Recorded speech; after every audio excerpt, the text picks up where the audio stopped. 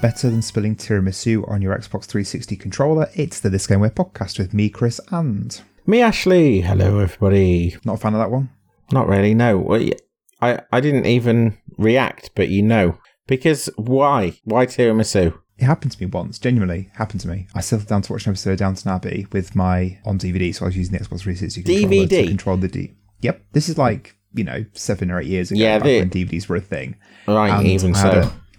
And I had a lovely bowl of tiramisu, and I somehow managed to spill it all over the Xbox 360 controller. So I got really annoyed, and I then tried to take the Xbox 360 controller apart to clean it, because it got all sticky and gummed up with all the tiramisu gunk. It didn't work. So then I went down this whole avenue, because I have a white Xbox 360. I then went down this avenue of trying to get a new one that was wireless and also white, which is like finding a needle in a haystack. Couldn't find them anywhere. And then I realised, actually, it doesn't really matter what colour I need. I'll just get a black one instead. So I got a black one. End of story. The problem wasn't the DVD. The problem was the Downton Abbey. I don't understand. It makes it worse that it's on DVD because you've gone out and invested some extra money into the whole affair. Got bought as a present, mate. Well, by who? Mum. Well, commiserations. Have you ever watched it? No, I don't want to. I'm really just not into any of that shite. Exactly. I didn't think I'd like it, and that's why Mum bought it. She said, oh yeah, you'll really like it, just trust me. And I fell in love with it. I thought you liked that story because it's really bougie as well. Tiramisu and Downton and whatever. Yeah. You're not impressed only of it, are you? Par for the course, though, that, isn't it? So none of it's really a surprise. Me being bougie or you being unimpressed or both? Well, both, I guess, isn't it? Yeah. Hadn't thought about that. I'll tell you what game we're playing this week. Yeah, please. It better. It's this game where you play as an invertebrate that's been gifted with powers. It's known for its surreal humour, and its creator has been justifiably cancelled of late. Is it Rayman? No, I don't think Michael Ansell's been cancelled to my knowledge. I'm pretty sure he has, but... Oh, okay. Yeah, he had to leave Ubisoft, didn't he? I think he was one of the... Yeah. I think he was one of the baddies at Ubisoft that they were hanging on to for dear life. This game's by another baddie. Is it? Yeah. It doesn't really make sense anyway, the answer, because he's not really an invertebrate, is he? But he looks very squashy and his head floats above his... I don't really know what you call that. It's not... It's a one step beyond invertebrate, that, I guess. It's got no backbone. No, nothing there at all. No, nothing. Magic. No. Oh, okay, go on. Earthworm Jim. Oh, yeah, of course. Right, okay. Earthworm Jim, the number one. Number one. I absolutely adored this game, as you will find out during the course of this episode, and I never played number two, which I don't know why that happened. I've tried to... Maybe money was tight. Possibly. I seem to remember that trying to find the second one was quite difficult to pick up. Maybe. What year did it come out? 95. Is that the first one? The first one's 94. The second one came at 95. 95. Which I guess is maybe towards the end of the Mega Drive's lifespan. Yeah, that's what I was wondering, whether it was a late game that maybe just didn't get very many prints or something like that. John Burton, is it? Was he involved in this? No, it's Doug TenNapel. I'm assuming I'm pronouncing that correctly. Is this the cancelled guy? Yeah, he's the cancelled guy. Right. I wasn't meaning to imply that John Burton was cancelled. Yeah, let's just put that caveat. But I thought he was involved in Earthworm Jim for some reason. Maybe I'm just wrong. No. So I'll share with the listeners what I said to Ashley before we started recording. When I make notes for each episode, they usually last a page and a half in my notebook I've got. This one, I've ended up writing down 4 pages of all different bits because the history of Earthworm Jim is incredibly long and checkered, a lot more so than I ever thought it would be. I thought it'd be quite easy to sit down and bosh out some notes for this, but it ended up taking ages. So strap in, everybody. You got 4 pages worth of information to download into your brains. Quality prose.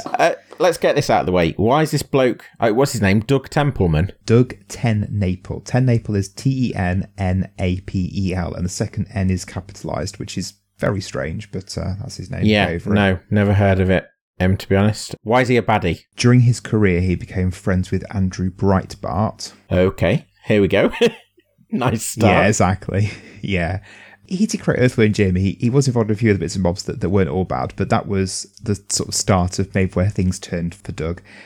He, online, is quite famous for being incredibly vocal against the LGBTQ plus community to the extent of saying that he was against same-sex marriage. And again, listeners may well have worked out my and Ashley's political leanings through listening to episodes, but the fact that he was an avid supporter of Trump, that coupled with the same-sex marriage thing, it makes me not want to support him particularly. So I was 27 Kotaku article where someone wrote about Earth, Wind, Jim and said, well, actually, it's not all that it's cracked up to be. And I think it's quite mean-spirited. When this was written about, I thought, well, that article sounds like, it must be really attacking Earth, Wind, Jim. And I found the article, and it's not very long and it doesn't really go for the jugular of the game in any way, shape or form. But the person who wrote the article is transgender, and Doug TenNapel, as part of his angst about this article, purposefully referred to the author using the wrong gender pronoun just to kind of prove a point. Right. Yeah. Okay. I mean, I don't really know how to respond to that. You don't need the Trump qualifier, really, do you, to sort of... I'm not really a fan of this man. No. Understandably, the internet turned against him when all these things happened, and his career... I assume when you say the internet, you mean a subset of the internet, because there is also a large subset of the internet that are presumably championing him. Presumably. I didn't look into that particularly because I didn't really want to spend more time dwelling on him than I needed to for obvious reasons. I wanted to really look into Earthworm Jim. Let's move on to the meat stuff, because I remember liking Earthworm Jim. I remember enjoying the humour. When I say Earthworm Jim, I mean the series as opposed to the game. Having said that, I have played the game in more recent years and think it's pretty good as far as I remember. When I say recent years, I mean probably mid 2000s. So it's like 15 years ago. Yeah, but when I said in recent years because it came out in 1994, as you said. So it's a little bit more recent than that. And also, in my head, it feels like the last 20 years have actually happened over the space of about 5, whereas the first 12 maybe years of my life actually felt like 12. Or maybe even longer than that. God, what a morose and somber start to an episode it's been so far. It has. I haven't played this game for a very long time, probably even longer than than you. So I'm quite looking forward to this because I really enjoyed the game as well. You mentioned the TV show already. So the TV show I got into, I think, before the game, really. Earthworm Jim in the TV show, voiced by, I found out today, Dan Castellaneta, aka Homer Simpson. Yeah, so I could have guessed that. I didn't know that, but I could have guessed that. What else do you remember about the TV show then? I remember it having, and this probably is no surprise, an irreverent sense of humour. Yeah, absolutely. It sort of stands in my mind alongside Ren and Stimpy and things like that, maybe a little bit of Rocko's Modern Life. And it was zany and silly. It was also really well animated. I really liked the animation. I remember the theme tune very clearly. The theme tune was amazing. Don't remember it at all. How's it go? So it goes like, Earthworm Jim, da da da da da da, Earthworm Jim, da da da da da da. Yeah. Yes, I do remember it now. The theme tunes for shows were a lot better then, weren't they? I mean, you haven't done a particularly good rendition of that, but it is good. Come on. And there were things like Power Rangers. That was a real strong theme tune, even if you didn't like... Yeah, that was good. Even if you didn't like the show. Rocko's Modern Life, that was amazing. Rude Dog. That's the good ones. DC Superhero Girls, which my daughter really likes. That's got a rocking theme tune. Okay. Miraculous. Little Howard's Big Questions, although that's been off television for a long, long time. Sounds questionable. It was good. The game itself, then, to get back on the game, because I want to talk about the TV show, I've got this enormous history of Earthworm Jim. I thought I'd look online and find Earthworm Jim is developed by this company. It came out this year, the end. But there's a lot to cover. So I do want to talk about the TV show in a bit more detail in a bit. So, the game itself came out in late 94 around the world on the Mega Drive and the SNES initially. It was then ported during 1995 to the Game Boy, Game Gear, Windows 95, MS-DOS, and then a special edition came out on the Mega CD. Then, and you will like this fact, it came out on the Master System in Brazil in 1996. For anyone that hasn't listened to previous episodes or doesn't know about the Master System phenomenon in Brazil, the Brazilian market for the Master System was massive, largely because it was extremely cheap to manufacture, and they set up factories to make Master Systems specifically in Brazil for Brazil, so that they didn't have to deal with import costs, which cripple a lot of the consoles that have released before and since. Yeah, it was then ported to the Game Boy Advance in 2001 and apparently was absolutely terrible as a port and did not play very well at all. But the rest of them are generally considered to be very, very good. I think I got the game in 1997. Either myself or my brother got it, and it was definitely secondhand because it had an Electronics Boutique sticker in the top right corner, which I can distinctly remember as well. So I was playing this around 97 when I was about 10 or 11. The humour of the game, which you've mentioned already, it's got a very zany, surreal sense of humour. Around this sort of time, I was getting into things like Harry Hill, which I absolutely adored, still absolutely adore, and my parents hated Harry Hill, just couldn't understand him whatsoever. There were things like Digitizer, which was the gaming pages on teletext on Channel 4, which again had quite an absurd sense of humour, which I lapped up. And then there was also This Morning with Richard, Not Judy, which I remember finding absolutely hilarious.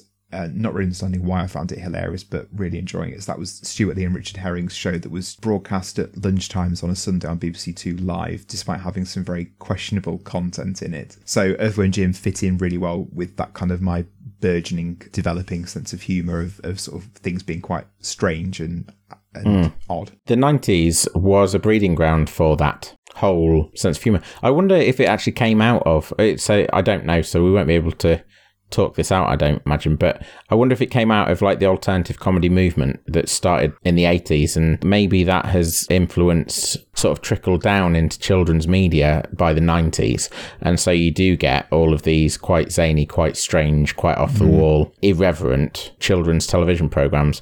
No, I think that's probably a fair point, and I guess it carried on. You look at SpongeBob, which was massively successful and still is massively successful, and that's probably within that lineage as well. You do get modern kids' TV shows. I don't know if you've ever watched Hey Duggee, but some of the stuff in Hey Duggee is very, very clever and also very funny. And it's not surreal in the same sense as some of the other programs we talked about, but it does have elements in it that I think are very clever. And that's also, there's some episodes of that you can tell it's been made by people who like games. There's one episode that's an extended computer game, and it's really well animated, and it's very clever as well. Well, Hey Duggee is a perfect case in point of things filtering through over time, because Hey Duggee has the stylings that you maybe very polished version. I can't believe we're talking about Hey Duggee, which is on CBeebies. It has the stylings of early internet things like Weeble and Bob. So the famous, I think, thing from Hey Duggee, at least in this country, was Stick, the Stick song. Yep. Stick, stick, stick, stick, stick, stick, sticky stick. Absolute banger. It was amazing. It was genuinely amazing. And it escaped the sphere of Hey Duggee and just became like part of the public conscious. They did a cover for the football as well. Didn't you and Hannah come around and I showed you it? Hey, look at this that my daughter's really got into, and I put on the Stick badge. It could well have been. I can't remember where it came from. That's where it is now. It's just in the ether. So it might have been you. It might have been from somewhere else. But yeah, that is the cycle that I've just proposed from the 80s into the 90s actually playing out in the noughties and the 2010s. One thing in Hey Duggee as well, just to allude back to what we said about Doug TenNapel earlier in the episode, is there's a gay crab in it who... Oh, is there? There's a crab who has a partner called Nigel. So take that, Doug TenNapel. You should go and have a little look at Hey Duggee just to satisfy curiosity. It'll be available on YouTube, I imagine, as are we actually in a form. Twitter, Facebook as well, just in case you want to chat with us or something. And Instagram. That was very smooth there. Actually, while talking about things aimed at children, this brings me nicely into the story of Earthworm Jim, because it was originally founded by a toy company called Playmates Toys. That sounds a little bit questionable as well. No? How so? Because the Playboy Playmate is a thing, isn't it? And yeah, I don't know, just occurred to me. Playmates Toys were pretty big in the late 80s, so for Earthworm Jim we're going back to the late 80s now. They were the company that licensed Teenage Mutant Hero Turtles in 1989 and got really big off the back of that, and have done lots of licenses since. They're based in Hong Kong. They saw the burgeoning video game market in sort of 1993 and decided that they wanted to get in on that. But rather than jump in on an existing franchise, they wanted to, using Sonic as an inspiration, they wanted to create a video game that they could then market and make toys and a TV show based on that video game that they had a bit more ownership of, which I thought was quite unusual, because it's usually the other way around. You've got the TV show or the video game or whatever, and then the toys come out based on that, whereas this company, they wanted it to be this way. So they contacted... I looked into how this works, and I couldn't find any details specifically about this, so it gets a little bit hazy at this point. At some point within this Playmates Toys wanting to make a video game, Doug TenNapel got involved. Now, he had been an animator on Attack of the Killer Tomatoes, the TV show, which we talked about way back in our Gremlins episode, in I think episode 5 or something. He then got involved in the video game industry, and he worked on Jurassic Park, Ren and Stimpy, and Jungle Book, which we talked about more recently, episode 53. So within that, I tried to find out what his role was on the Jungle Book game. He worked on the SNES and Mega Drive versions within the art department, but I couldn't find anything within that. I can't find what he did on Jurassic Park or Ren and Stimpy or whatever, just that he was somewhere in the ether. In 1994, he created Earthworm Jim, I think as basically a sketch for a character. So we'll park the TenNapel to one side then and go back to Playmate's Toys. Playmate Toys had contacted Shiny Entertainment. Shiny Entertainment is the company which listeners might remember from, again, episode 53, The Jungle Book. It was the company that had been set up by David Perry. Not Dave Perry, the Games Master sulker. David Perry, the guy who had started developing The Jungle Book and then left to form his own company, Shiny Entertainment. Shiny Entertainment was founded in October 1993, as I said, during the development of The Jungle Book. That company was then contacted by Playmate's Toys to say, we want to make a computer game, will you be the company that will make it for us? And David Perry, quite shrewdly, managed to negotiate a deal where Playmates would fund Shiny Entertainment for the foreseeable future in exchange for the publishing rights to their first 3 games. At some point during this whole process going back and forth, presumably when they were thinking, okay, we've got a deal, we've got a company who's going to publish our games, what on earth can we create a game of? Doug TenNapel and David Perry met up, and Doug TenNapel showed David Perry, I've got a sketch of this Earthworm character, what do you think? And David Perry really liked it, and that's the genesis of Earthworm Jim. Doug TenNapel was brought in within Shiny Entertainment to work on the game. He helped the game design, create levels, and even voiced Earthworm Jim in the game itself. Right, okay. We're now in early 1994. Shiny Entertainment has got this game that they want to create, Earthworm Jim. They've got a company that are going to fund it and publish it, and they've started developing it. However, Playmates then get back in contact with Shiny Entertainment and say, right, okay, you've got a game, but we want a TV show because we want a TV show to promote the toys that we're going to make that are going to promote the game that you're making. So David Perry then went and met with Universal Studios, of all companies, who said they do TV series if Playmates did the toys. So they had this stalemate with Shiny Entertainment, Universal Studios and Playmates Toys all wanting to create different separate parts of this Earthworm Jim pie. And that Universal said we'll do it but they've got to do it first. Playmates saying we'll do it, but they've got to do it first. So David Perry decided to host a dinner party between the heads of Universal and Playmates, where he basically forced them to say, okay, we will want to be part of this. Let's just agree here to do it, and it worked. Yeah. So Earthworm Jim as a franchise was born out of this dinner party that David Perry hosted. Yeah, interesting. That's a nice little genesis for the game. Yeah. At the same time, it's extremely, extremely business, isn't it? It's very cynical. Business people doing business. Yeah, massively cynical, which I didn't realise it had that birth. And it's odds with the game itself. Again, it's been that's so irreverent and surreal and odd to have been come out as something so clinical is very strange, I agree. Exactly, yeah. Therefore, it makes you wonder whether they were looking outward at the things that were popular, like Ren and Stimpy, case in point Beavis and Butthead and things like that, and trying to incorporate those things. As I said, Doug TenNapel worked on one of the Ren and Stimpy games, so there was some lineage and heritage with Ren and Stimpy already within the company and the game itself. The atmosphere and the world and the characters of the game themselves were actually a reaction by David Perry. He deliberately wanted to have the game be really absurd and weird, because games he had worked on up to that point, so Jungle Book, which we talked about a few times now, Cool Spots, which is a game he also worked on, they were all games that had to fit into a pre-existing license and the characters and suiting the franchises that they were built upon. David Perry then wanted this game to be, completely freed of all of those, and he intended the game to be satirical of platform gaming. I'm not sure personally he was very successful with this. The example given was the fact that the female of the game that you have to rescue is called Princess What's Her Name, and that's a parody of video game characters having to rescue a princess whose name is completely irrelevant and they're just there as someone who needs rescuing. For example, Princess Peach, obviously the opposite example. At the age of, when I was playing this, 10, 11, never understood that was the joke. I think that's quite layered, personally. For a children's franchise, yeah. Yeah. And is it the risk, actually, of reinforcing that, as opposed to questioning it. But there we go. It happened. No, that's a fair point.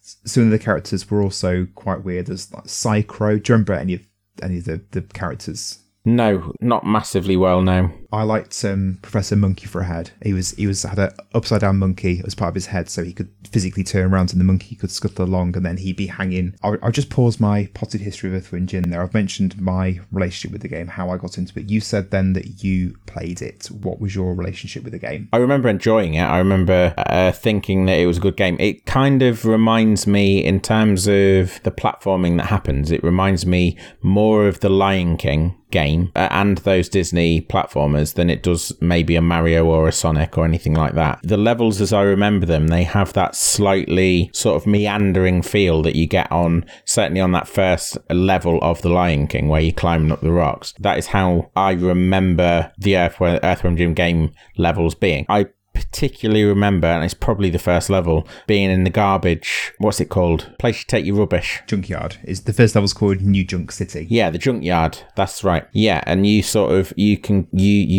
up and down. You climb up a conveyor belt. Is that what you're...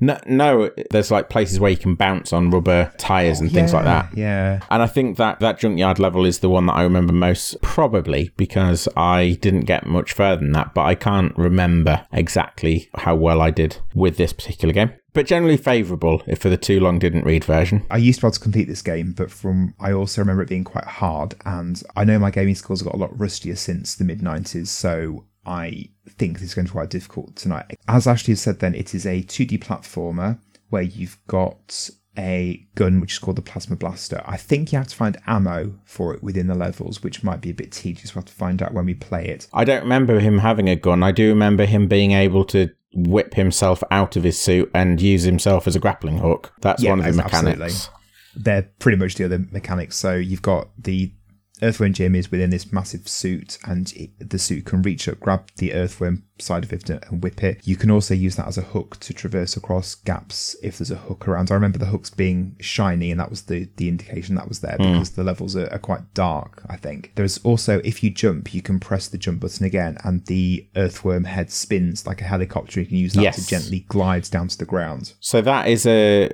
point where it would be reasonable to ask this question.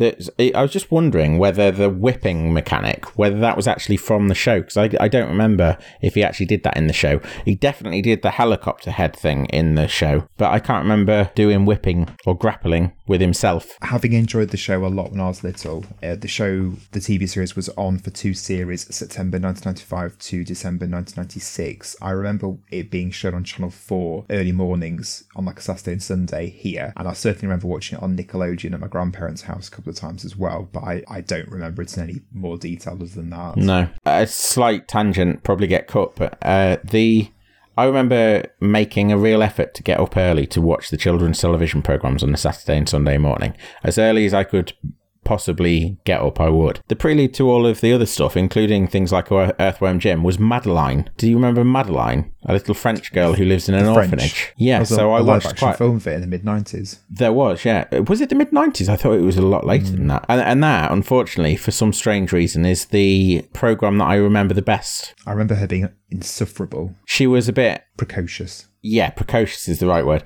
We don't need to get into Madeline, I don't think.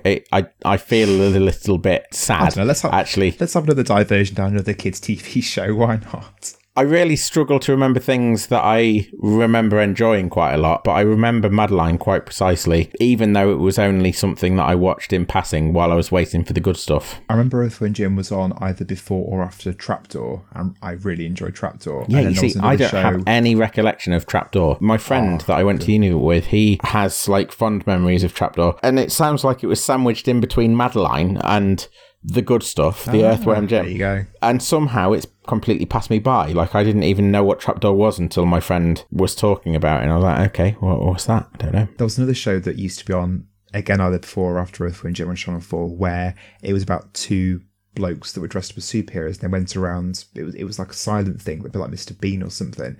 But it was vaguely educational. I remember an episode where they were in an old people's home learning how to flower press. That is odd. It was silent and a bit slapstick, but then they would sort of gather around this old woman and she was flower pressing, because I'd never heard of that as a thing. And they were superheroes. Yeah, they were definitely superheroes. Right. Sounds like Come Outside. I hope if I've misremembered that didn't exist. That's a really strange niche thing And to have very remembered. specific. Yeah. Weird. Anyway, Earthworm Jim then, back onto Earthworm Jim. Between each level of the 2D platform, this is Earthworm Jim, between each level there are racing levels called Andy Asteroids, which are named after the programmer Andy Astor, who worked on the game. Again, that completely passed me by playing this, quite obscure reference. These are quite similar to the Sonic 2 bonus level in which you're controlling Jim flying on he's got a flying machine called the Pocket Rocket, which I'm sure ties in with the nudge nudge wink wink of the game. And it's a racing level where you're racing against the Psychro character. If you beat Psychro in the race, you just go straight to the next level. If you lose against him, you then have to do a short boss fight against him, which I think is quite a good idea on paper. I think in practice could be quite irritating. At least it didn't just game you over or start you straight back at the beginning of the level, fail you out of the race. You're given a second option, aren't you? So that's good. Yeah. In a way. The plot of the game is always just because the Earthworm Jim is hanging out in a garden one day. This intergalactic spacesuit lands on him, gives him the powers of having this suit, and that's that. The baddies in the game, they want the suit for themselves, and Earthworm Jim, for whatever reason, has to save Princess What's-Her-Face, and that is the plot of the game. At the end of the game, she gets squashed by a cow that you... do you remember the cow? No. In the very first level, there is a cow on one side of a seesaw. And yes, you have I do, and you drop a fridge or something on it. Yes, I do remember that, actually. And then as you play through the game, occasionally you see the cow flying past in the distance, which I always remember really, really made me laugh. You'd be platforming, in one level or just really concentrate on what you're doing, and then suddenly in the background, this cow would just go whizzing past. Absolutely brilliant.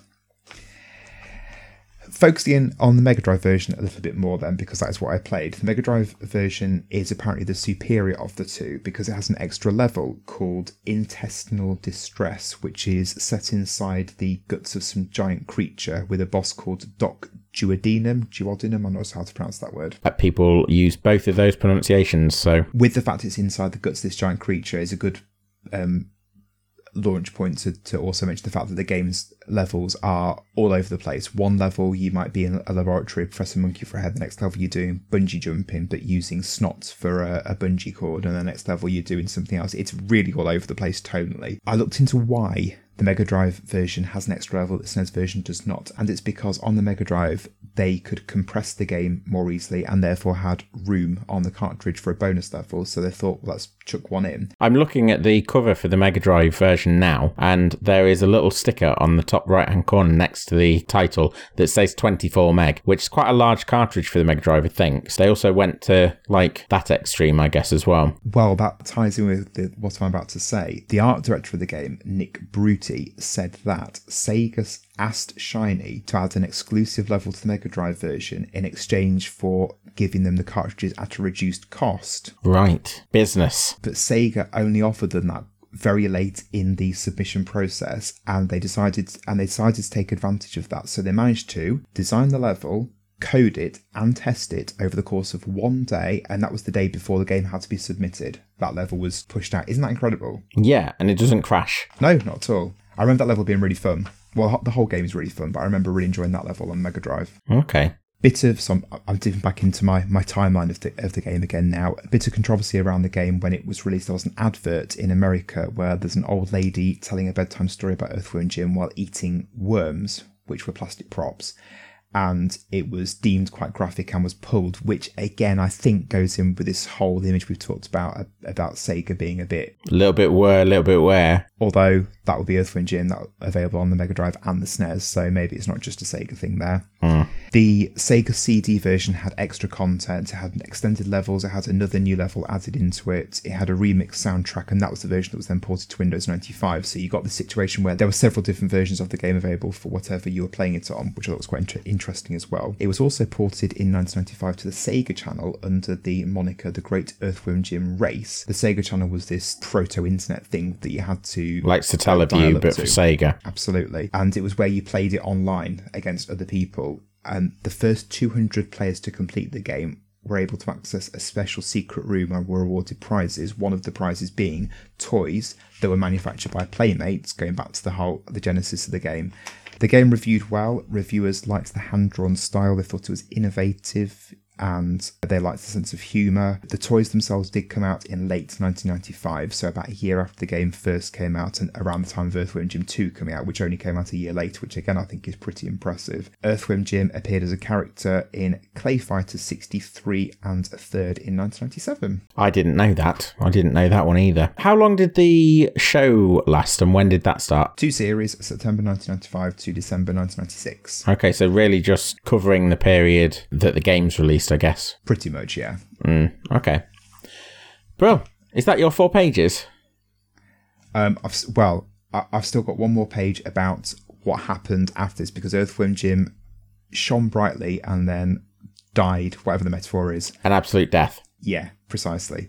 Even the lineage of this game, Earthworm Jim, there was an Earthworm Jim HD remaster, and then even that's had some controversy as well, which I found out during my research as well. So my history of Earthworm Jim will go into the second half, I think, because we've been waffling now for quite a long time. I think it's time we played the game, really. Yep, okay, cool.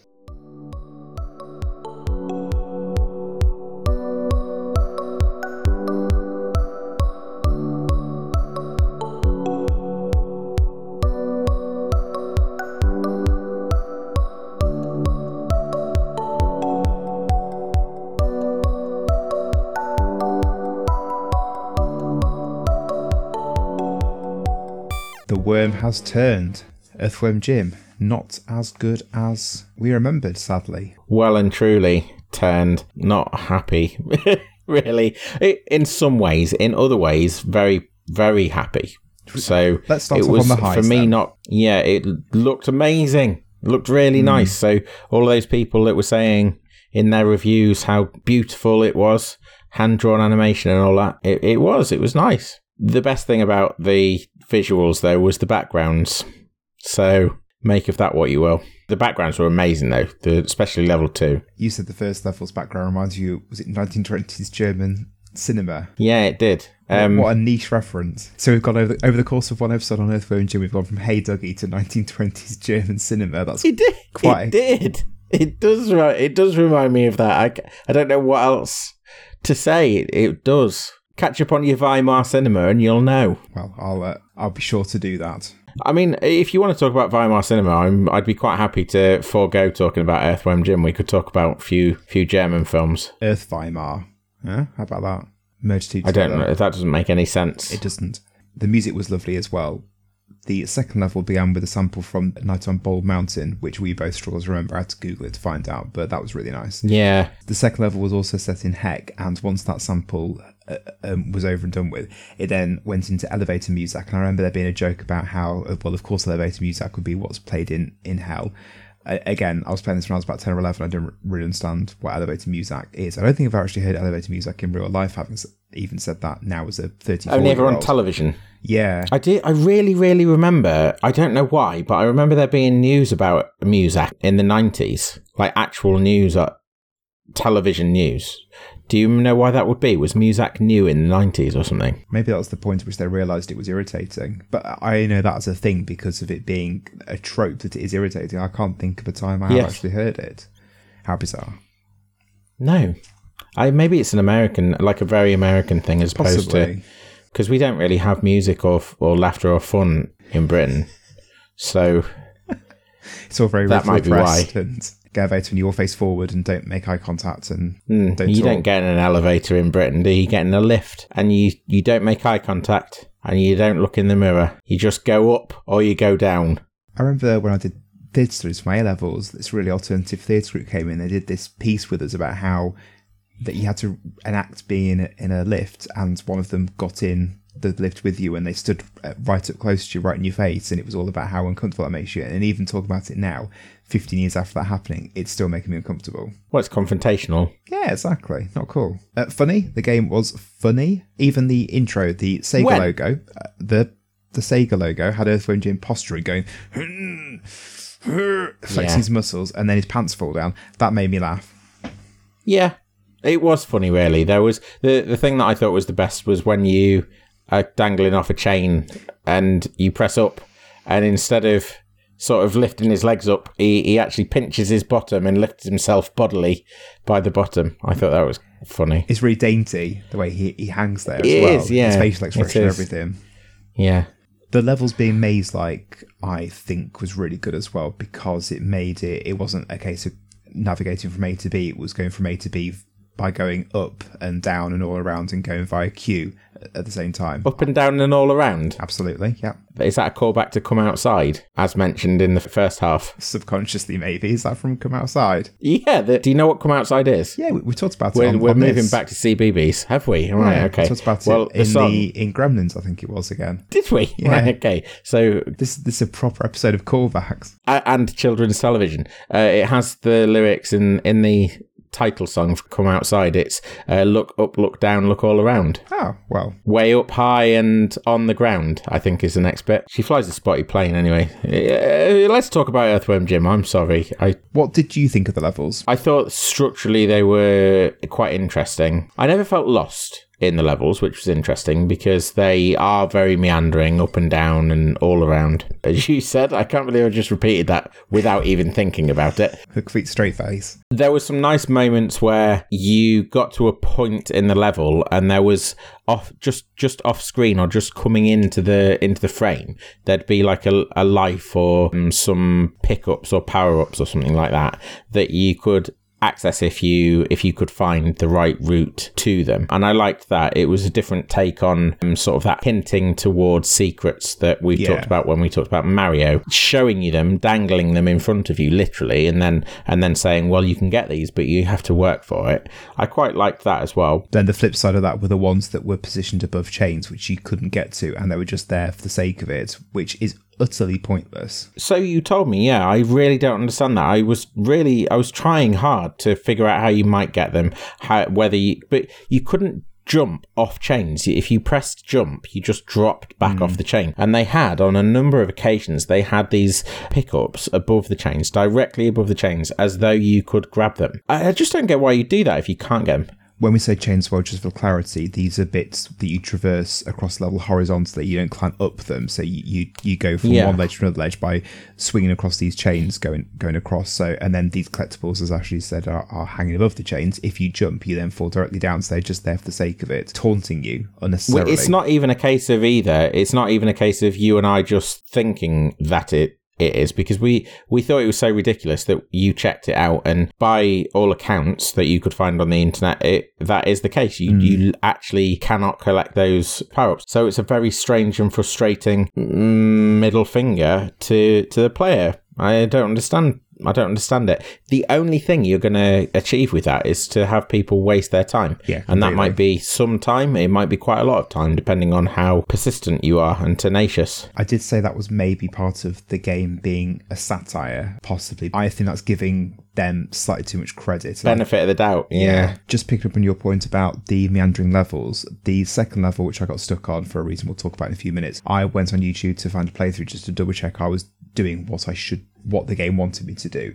And the playthrough on YouTube I found of the second level was 9.5 minutes just for the second level of this game. You can compare it to Sonic 2, where, as I've talked about before, you can blitz through the first act of Emerald Hill Zone, the first zone, in less than 30 seconds relatively easily. And then you've got this having a second level being 9.5 minutes. It really does put it into comparison. So some people might hear value for money in that, but the problem really is that it doesn't do anything to maintain engagement and interest across that length. Because they're quite repetitive. They are very repetitive, yeah. So they really, I personally feel that they should have been truncated somewhat. But then other people would disagree, so I am fully aware of that. And there were a couple of those nasty gotcha moments. That was one in the second level where you went down a slide being chased by a wall of fire, and at the bottom of the slide off screen it was a pit which I instantly fell into. I think you did as well. And I felt that was extremely unfair. Yeah. Several moments where falling landed you almost to the beginning of the level as well, which I didn't really appreciate. Had to navigate back to where you were, and it was a good chunk of the level. I didn't like that at all. We've naturally segued, it seems, into negative stuff. And we have, yeah. The list feels a bit too long, unfortunately. That is really the crux of where we're at with this game, isn't it? Should we maybe go for the top 3 in the hit parade of of negatives for Earthworm Jim then? I think that the level length is one of them, and the cheap shots are another. In the first level, in the junkyard, you've got guard dogs that bite you and eat you, and crows that swoop down at you, and they will all too often appear on screen when you can't actually combat them or combat them effectively. So you'll be jumping around on tires, which stops you from being able to shoot and renders you only able to whip horizontally, whereas normally you can direct the whip up. Yeah. Or horizontally. And that means that they have free reign to attack you, and you can't do anything about it really effectively. You just have to take it, and they follow you as well. They're not tied to a particular area. They will follow you around. So until you get to steady ground, you're shafted, really. I didn't like that. I didn't find the crows irritating at all, but you were really quite put off by them. It was only that, really. It was when they were following you into places where the game debilitated you such that you couldn't take care of them. I thought that was a bit silly. There maybe was a reason that you couldn't whip. I didn't like the boss fights in so much as not be able to know whether what I was doing was actually having any impact to the boss at all. There was no visual indication, there was no health meter or anything at all for the bosses. The very first level has I'll say mini boss, but it's really quite close to the actual main boss at the end of the level, so I'm not really sure what you call it. It's this monster made out of junk that attacks you, and I discovered the only time at which you can hurt it was when it's in one of 3 different attack modes. It took quite a few lives for me to realise that was the only point at which I could attack it, and I found that quite frustrating that I was wasting lives doing that. It was all just a matter of no information, like you didn't get any information whatsoever. My biggest bugbear with the game, so this would be number 1 on my hit parade, was the imprecise controls when you're whipping enemies or hooks to try and swing across things. You just be, you do something and then you try and do it again, replicate it again afterwards, and you would end up hitting or connecting with something completely different. It didn't really bother me too much. It did make elements of the game quite frustrating, like the crows you've mentioned earlier, or maybe when I'm trying to attack the boss and I'm not quite landing my the point of the whip hitting the boss wasn't quite in the right place. But towards the end of the second level, there was a bit where you had to jump across a gap using 2 hooks, one after the other. So swing on one and then jump off it, and then instantly use your whip again to go onto the other one. I must have tried that about 40 times and was unable to do it, and in the end I just gave up and just quit the game. I just could not do it. That was the thing I looked at on YouTube to find out, am I actually doing this right? And turns out I just wasn't quite. After coming out of that first hook, I just could not land that second whip to get across the gap, and that's it. That was game over for me. Not literally game over. It was I did not want to play the game anymore because I just couldn't do it. I got so frustrated. And that's not fun gameplay, is it? Just trying to jump across the gap over and over. Unfortunately not, no. That is another bugbear that I shared with you as well. The controls just weren't up to snuff, unfortunately. And it surprises me that this was quite as well received because of that. I think the controls, when you compare them to other platformers of the time, they just don't hold water. And it's quite a shame, really, because if they managed to get that and got everything else wrong, you still got a good game. I'm willing to say, I think, that if you get your controls wrong on a platformer, you can't salvage that by making it look nice. Yeah, completely. Unfortunately. Yeah, and this game did look nice. The flip side of all this, because we've been misery guts about it, haven't we, really? The flip side to it is, I think this game is better than it should have been. Given where it was born, like given the cynicism that it was born out of, given the fact that it was a game built to be a to sell merchandise toys. machine. Yeah, given that given that is what it is, it's much better than it should have been. They seemed to care a lot more than, some other entities did or do when they're churning out that kind of thing. And you have got a much higher quality product than really should have happened. Yeah, I used the level select cheat to jump around the game and replay some of the levels I really enjoyed as a kid, and some of them are fantastic still. I really like the level called It's Not a Problem, which is where you're bungee jumping against Major Mucus, I think he's called, who is, you're both tethered by this long string of snot, and you have to bash him against the walls that you're bungee jumping off in order to snap his rope and make him fall into the slime below. I think that's a great idea for a level. So there is, like you say, there is a lot to like about the game. I did enjoy at least the first level. It was that the actual gameplay, which at the end of the day, as you said, is kind of what a platformer lives and dies on. That was just the end of it for me, sadly. Yeah, me too. That feels to me, Ashley, unless there's anything else you want to talk about, that feels like kind of the end of our assessment of the game. Yep. Okay, so I'm going to quickly, looking at the time we're on, I'm going to try and whiz through my potted history of Earthworm Jim just to bring listeners and you up to speed on where Earthworm Jim stands as of today, 2021. Earthworm Jim 2 released in late 95, again to critical acclaim, and as I said in the first half, I never played Earthworm Jim 2, so I don't know how it stands up in comparison. After that came out, Shiny was then bought by Interplay, who are the creators of Fallout, and they also published Baldur's Gate and a few other gameplay titles, so it seems quite an unusual title for them to have acquired. They then released Earthworm Jim 3D on the N64 in late 1999. David Perry and Doug TenNapel were not involved with this at all. They were dismissed during development for unexplained reasons. Oh, right. Unexplained bad reasons, are we thinking? All it says is unexplained reasons. I tried to look into it, and both David Perry and Doug TenNapel hated Earthworm Jim 3D, but legally could do nothing. The game reviewed absolutely terribly and was a complete flop. It was designed to try and time with the TV show, but ultimately came out over 3 years after the TV show had finished its second series, and it did not play well, it didn't control well, it was a 3D game, and at that point, 3D games were not so much in their infancy. There were some really good 3D platformers out there by then, but this was not one of them. They were in their infancy, but there were still some good 3D platformers. Absolutely. Are you suggesting that this suffered from lack of technical know-how? Potentially, in terms of, and a lot of platformers in particular fell into the many, many pitfalls of transitioning from 2D to 3D. Yeah. There was then another Earthworm Jim game called Menace to the Galaxy, which I think is some sort of rap music reference, Menace to Society. Earthworm Jim Menace to the Galaxy came out in late 1999 for the Game Boy Color, and also reviewed absolutely terribly. So we're looking at the late 90s, Earthworm Jim is completely languishing. He's had 2 games come out, both of which were appalling. A series reboot was then developed quietly by Atari, who acquired the license in 2006. Yeah. In August 2006,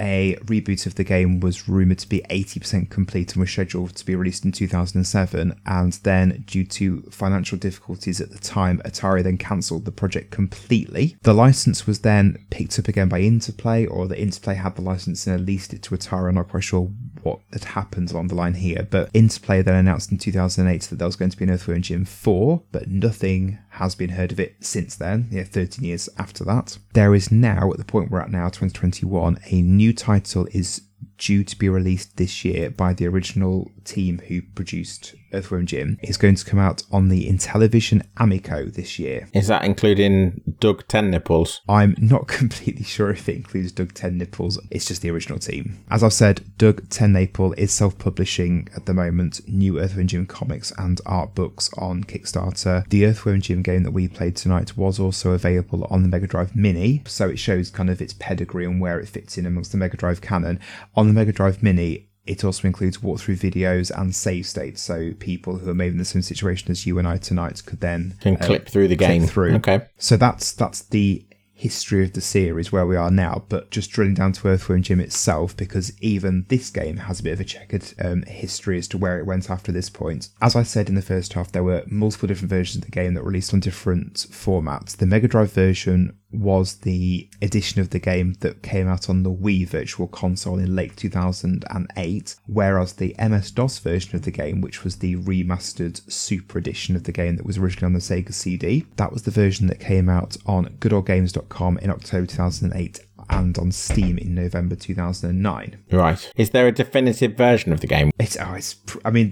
Probably the MS-DOS version, the version that was available on Steam and Good Old Games, because that has an extra level and it got a bit of extra polish. Earthworm Jim HD was then released in 2009. You're looking very confused. It is very confusing, isn't it? Earthworm Jim HD, interestingly, was made entirely from scratch without any of the original game's code, and it included overhauled graphics, touchscreen controls, and new levels. This was released for multiple consoles, but notably for the DSi and 3DS as a download, which includes a mini game where you had to use the camera to mimic Earthworm Jim's face to complete the mini games, which I think is pretty clever. This version came out on the Xbox 360 in June 2010 and the PS3 in August 2010. It was digital only, and it reviewed quite well because it included a comic book intro, which people seemed to quite like at the time, and a 4-player multiplayer mode, which was levels of this game adapted in order for people to play with their friends simultaneously, and people quite liked that.